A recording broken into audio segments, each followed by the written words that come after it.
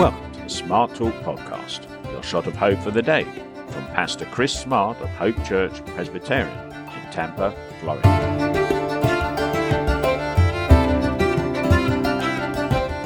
Please take a seat as we turn to God's Word for a moment this morning and as we focus on what Christ has done for us.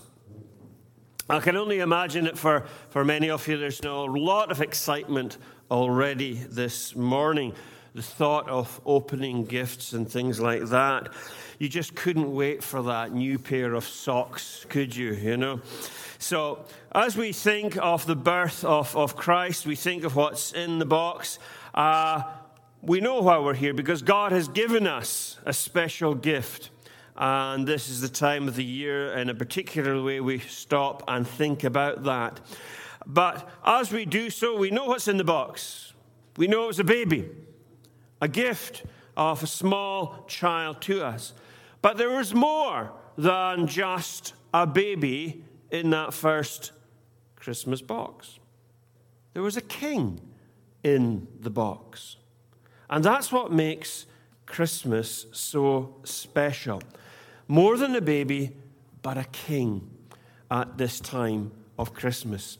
And we read that in our reading where it tells us that unto us a child is born, a son is given, and in particularly these words this morning, and the government will be on his shoulders. The government will be on his shoulders.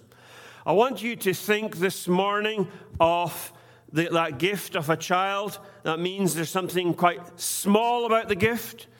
But because we're talking of a king, there's something about the greatness of the gift. And then there's how do you receive that gift as well. Now, they often say that the best gifts in life come in small packages. And that was true at the very first Christmas. Something as small and as helpless as a little baby. And it's lovely that we have a little baby with us at the back as well, which just exemplifies the helplessness of a little baby that's been born. But that raises a question. If this is really God's big answer to this world's problems, how is this answer big enough to sort out all the mess that's in this world? See, Christianity's answer to the world's pain, it's easy to miss because God doesn't play by our rules. There's no great conqueror here. It doesn't want the church to become the state and run everybody's lives. Instead, he sends a baby. Yet here's the paradox. The government will be in the hands of this son given to us, God's own son. The government that will sort out all governments, sort out all problems ultimately. That's what Isaiah was prophesying. And it begs the question for us, another question, well, who should be in charge of this world? Should it be us? Or should it be the one who made us? I hope just asking that question is enough to answer it. Unless you don't believe in the existence of God, or you think him cruel, the answer is clear. Is it the sheep or the shepherd? Is it the potter or is it the clay? Is it the parent or the child? Shall we put the children in charge of the household? Well, maybe that's already happened today in some places. But we need access to this rule, to this power that creates, nourishes, and protects life. That's God. And God has shown up in history in this unique way, becoming one of us. And he did so, according to Isaiah, at a time that's very similar in his context to our own. There was political darkness. There was economic darkness, moral darkness, spiritual darkness covered the land. And so he says in verse 2, the people were walking in darkness. But to such times, the message of light and hope comes. We will no doubt see much darkness covering all the nations in the new year. Wars and rumors of wars. We need, do we not, great political leaders in such times of darkness. Think of, perhaps maybe you could argue, the greatest political leader that you've had in America, the massive personality of Abraham Lincoln. F.W. Borum was a British writer and preacher, but he mainly lived in Australia, and he wrote this about Lincoln. He said, "The massive personality of Abraham Lincoln is like a granite boulder torn from a rugged hillside, too gigantic to be localized. As Edward Stanton, who was part of Lincoln's government at the time, so finely exclaimed in announcing the last breath of the assassinated president had been drawn, he said, 'He belongs henceforth to the ages.' He piloted the civilization of the West through the most momentous crisis of its history, and in so doing, he established principles which will stand as the landmarks of statecraft as long as the world endures." End of quote. Don't we need leaders like that? There's one of the best you've ever had, maybe you ever will have. But he died. The best that we have is limited. But we celebrate today a government placed in the hands of a small child. And we declare with confidence that that is God's answer to this world. And don't miss that answer just because it comes in a small package and it seems so weak and so helpless. Notice the greatness of this gift. What comes in the box? More than a baby, but God himself. It tells us here that in verse 7, of the greatness of his government and peace, there will be no end. Greatness and peace would mark this king, this child's rule. If God is to be in charge on earth, does that mean that the church should rule society? No, it doesn't. Instead, he came as a helpless child, crucified as a servant leader. You see, the only place in the universe where you get unlimited power and it's safe is here in the incarnation. Because it came, this unlimited power came in the weakness of human flesh in order to lovingly redeem us back to God. All other power plays in history by human beings will lead to abuse. There's something about humanity that means that we just can't deal with power in our hands. Unlimited power leads inevitably to corruption. Oh, we long to have power to make the world a better place. But when we get it, so often corruption follows. It takes huge levels of integrity to control that. The church has tried to have political power, yes, but it was wrong. The answer isn't to get rid of Christianity, though, when it's been in its excesses, when it's tried to rule over nations, as it's done in medieval Europe and times like that, but nonetheless to recall Christianity to its own roots. And what are its roots? Strength, greatness in weakness.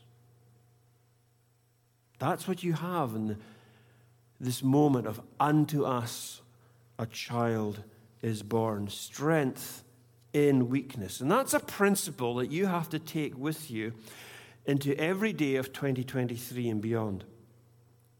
Because it marks Christian discipleship. Power to do great things in your life will be invested in weakness. It's bestowed upon weakness. St. Paul puts it well when he says, we have this treasure in jars of clay to show that this all-surpassing power is from God and not from us. And that's important. And when you grasp that principle, it's going to make a lot of sense out of moments in your life when you get confused.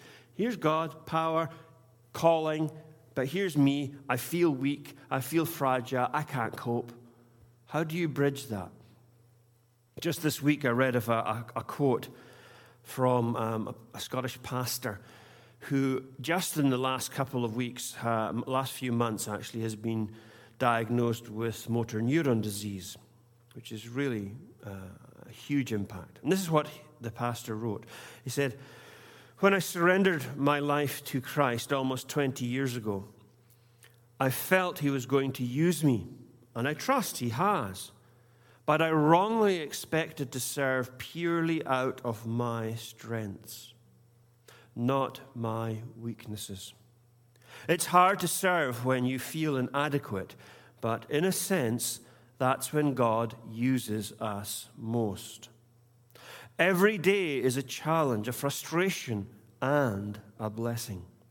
The mixed conundrum that reflects the ups and downs of living with motor neuron disease, but not accepting it as my identity.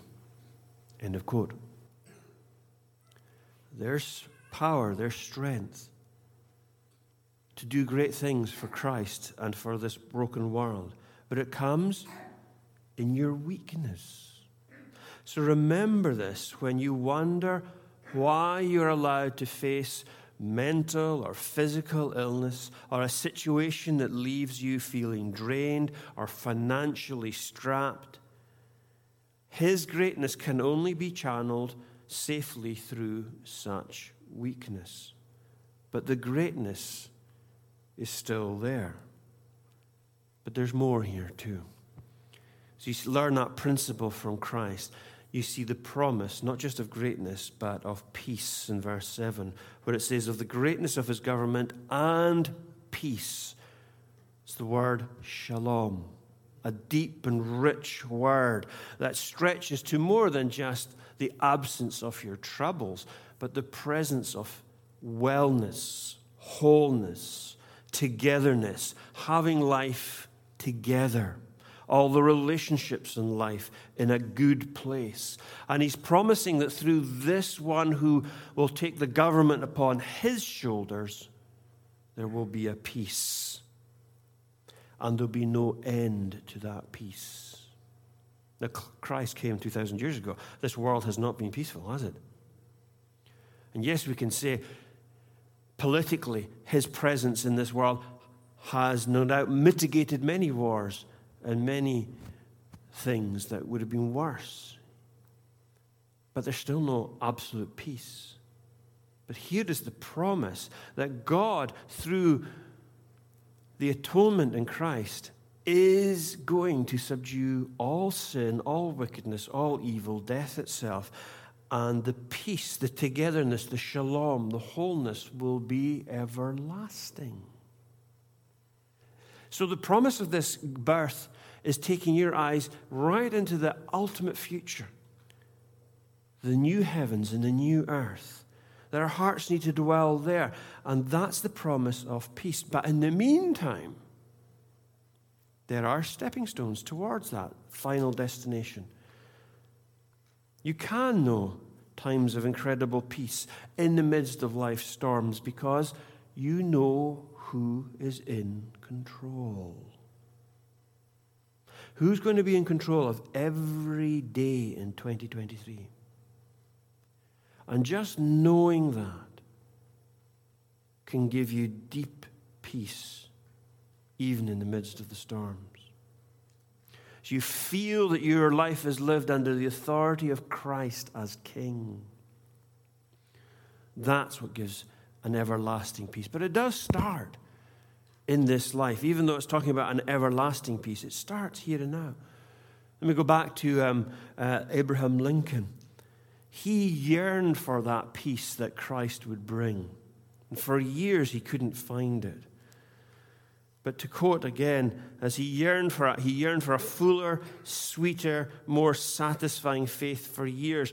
And a few days before his death, he told of the way in which the peace of heaven stole into his heart.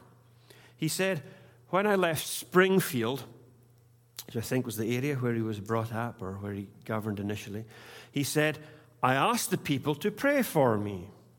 I was not a Christian. When I buried my son, the severest trial of my life, I was not a Christian. But when I went to Gettysburg and saw the graves of thousands of our soldiers, I then and there consecrated myself to Christ. With tears in his eyes, he told his friends that he had found the faith that he had longed for. He realized, he said, that his heart was changed and that he loved the Savior. The president was finally at the cross of Christ. And the president bowed the knee to the Prince of Peace. The president who had such power and responsibility found peace only before the one whose shoulders alone are broad enough to bear the government of this world. That's a peace that's ours when you follow Christ. Do you know that there are enough texts in the Bible that say, do not be afraid, do not fear? There's enough texts to have one for every single day of the new year. And the only reason God will say that to you is because the burden of running your life is ultimately on Christ's shoulders. Yes, you have responsibility. Yes, you have choices. Yes, there'll be hardships. But ultimately, the authority is in the hands of this child. Your will or his will. If it's your will that governs 23, expect an absence of peace. But if it's his will, then you'll find a peace even in the face of your fears. Well, that's great. So how then do you receive such a gift? He tells us, Isaiah does, that in order to find it, you have to trust. And in order to trust someone, it does help if they have a track record, doesn't it? We don't like to trust strangers. We like to trust people who have a track record, that we know that they are safe. And so he tells us that this child who has been born would come and he would reign on David's throne and over David's kingdom, that he would be from the very line of David. And that was just a reminder to Isaiah's audience that God had been working in this world for a long time. He's a long track record. He was preparing a people through the Jewish people, choosing Abraham, making a family out of him, then a nation, then a line of kings, then a specific line through David, and then eventually pointing to a Messiah. God has a long track record of working in human history. Messy, bloody, war-filled history. And yet working the most incredible solution to it all. All embodied in one person. All finding its fulfillment just in Christ. That's the Old Testament. But the New Testament sings songs about the kingship of this child that was born. Revelation is probably the great book for finding that. Revelation chapter 1, beginning with these words, grace and peace to you from him who is and who was and who is to come, and from the seven spirits before his throne, and from Jesus Christ, who is the faithful witness, the firstborn from the dead, and the ruler of the kings of the earth. Who is in charge? Who is the ruler over all? This one whose birth we celebrate. The ruler over all rulers. Verse 18, I am the living one. I was dead, and now look, I am alive and forever and ever, and I hold the keys of death and Hades. Keys. Read of them in chapter 3, verse 7. These are the words of him who is holy and true, who holds the keys of David. What he opens, no one can shut, and what he shuts, no one can open. What are keys if you have keys? Keys give you the ability, the authority to open buildings that you might not get into. There's one for Hope House. There's one for our house. One for Hope Church. One for my car. They give me access. They give me authority to open and to go into places that I wouldn't otherwise be able to. And who holds the key to the grave? Who can unlock a tomb? Who can do that? You want to know that because you're going to be standing in plenty of funerals. And one day, it'll be your own funeral. And here is the promise that there's someone who can unlock your tomb. Because he died, but death couldn't hold him. He rose again. And so if he holds the authority even over death, that great immovable force, that one thing that's guaranteed in life, where they say there's two things, taxes as well as death, but you know what I mean. He holds that power. Then he holds the power over every single day. He'll open every single day in 2023. Trust in this King. If you don't, you will live under a tyranny. There is no independent republic from monarchy, ultimately. If you don't live under the authority of Christ as King, you'll live under the tyranny of something else or someone else, even that of your own broken desires. There is no neutrality. Trust not in princes. That's what Scripture says. They fade away and die. We trust not whoever will be your leader in 2024. That's not where our trust will be. That won't be the most important issue that will decide the direction of your life. It's trusting in the one who has authority and power even over the grave. One last and concluding lesson from Lincoln again. Happily, Borum says, he lived to see the sunshine that followed the storm. He lived to see peace and union and emancipation triumphant. His last hours were spent amid services of thanksgiving and festivals of rejoicing. One of these celebrations was being held in Ford's Theater at Washington. The president was there and attracted as much attention as the actors. But his mind was not on the play. Indeed, it was nearly over when he arrived. He leaned forward, talking under his breath to Mrs. Lincoln. Now that the war was over, he said, he would like to take her for a tour of the East.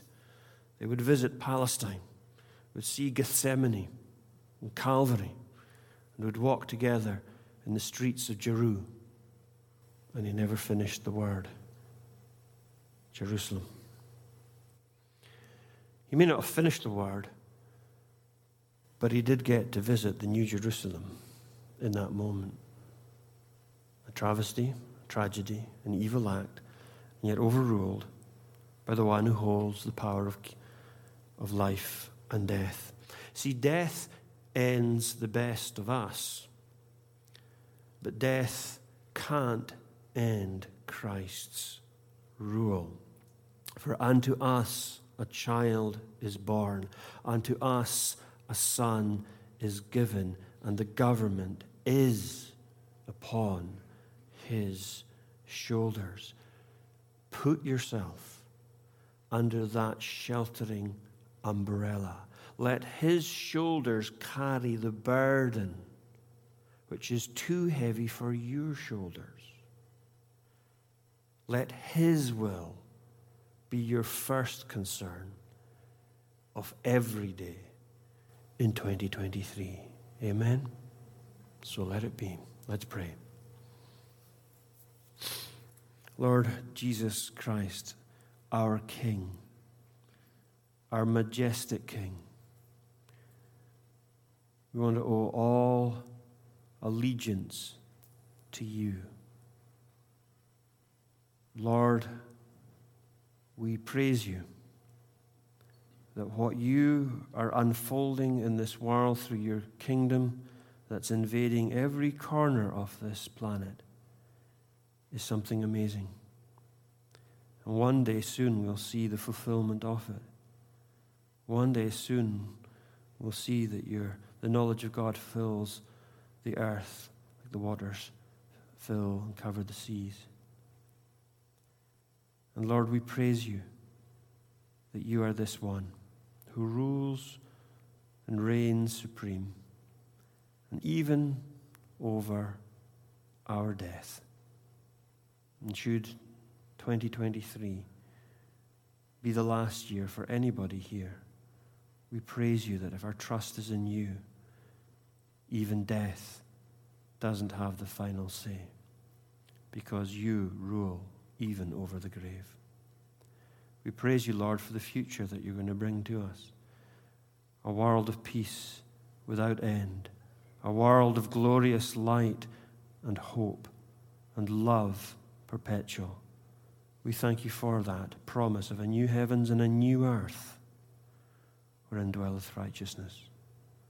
So prepare us to live in that world by living under your rule now. We ask this in your name, Lord Jesus Christ.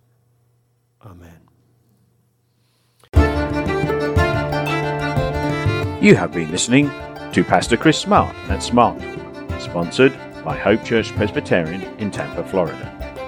If this message has encouraged you, please visit our website where you can leave a comment, a prayer request, or find out more information about Smart Talk. Our website is hopefortampa.com/SmartTalk. That is HOPE4 Tampa.com/SMARTALK. If you like this podcast, please subscribe and share it with friends. And join us again next time